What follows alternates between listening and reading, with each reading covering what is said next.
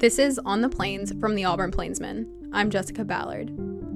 The founder of the Lee County-based company Roadhouse LLC, Kyle Sandler, was sentenced to just over 5 years in prison Tuesday for wire and securities fraud.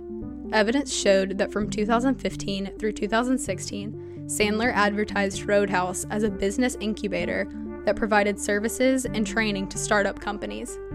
During the course of his business, Sandler accepted approximately $1.9 million from at least 74 investors and knowingly sold shares in Roadhouse that were not registered on a national securities exchange.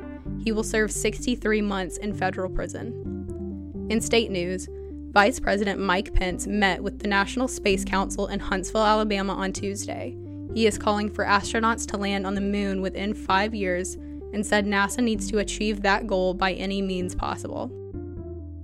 In national news, prosecutors have dropped all charges against Jussie Smollett.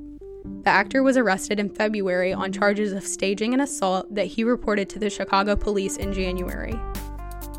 The Cook County State's Attorney's Office said the decision to drop the charges came after reviewing the facts and circumstances of the case, as well as Smollett's volunteer work and his agreement to forfeit his bond to the city of Chicago. These stories and much more online at theplainsman.com. This has been On the Plains.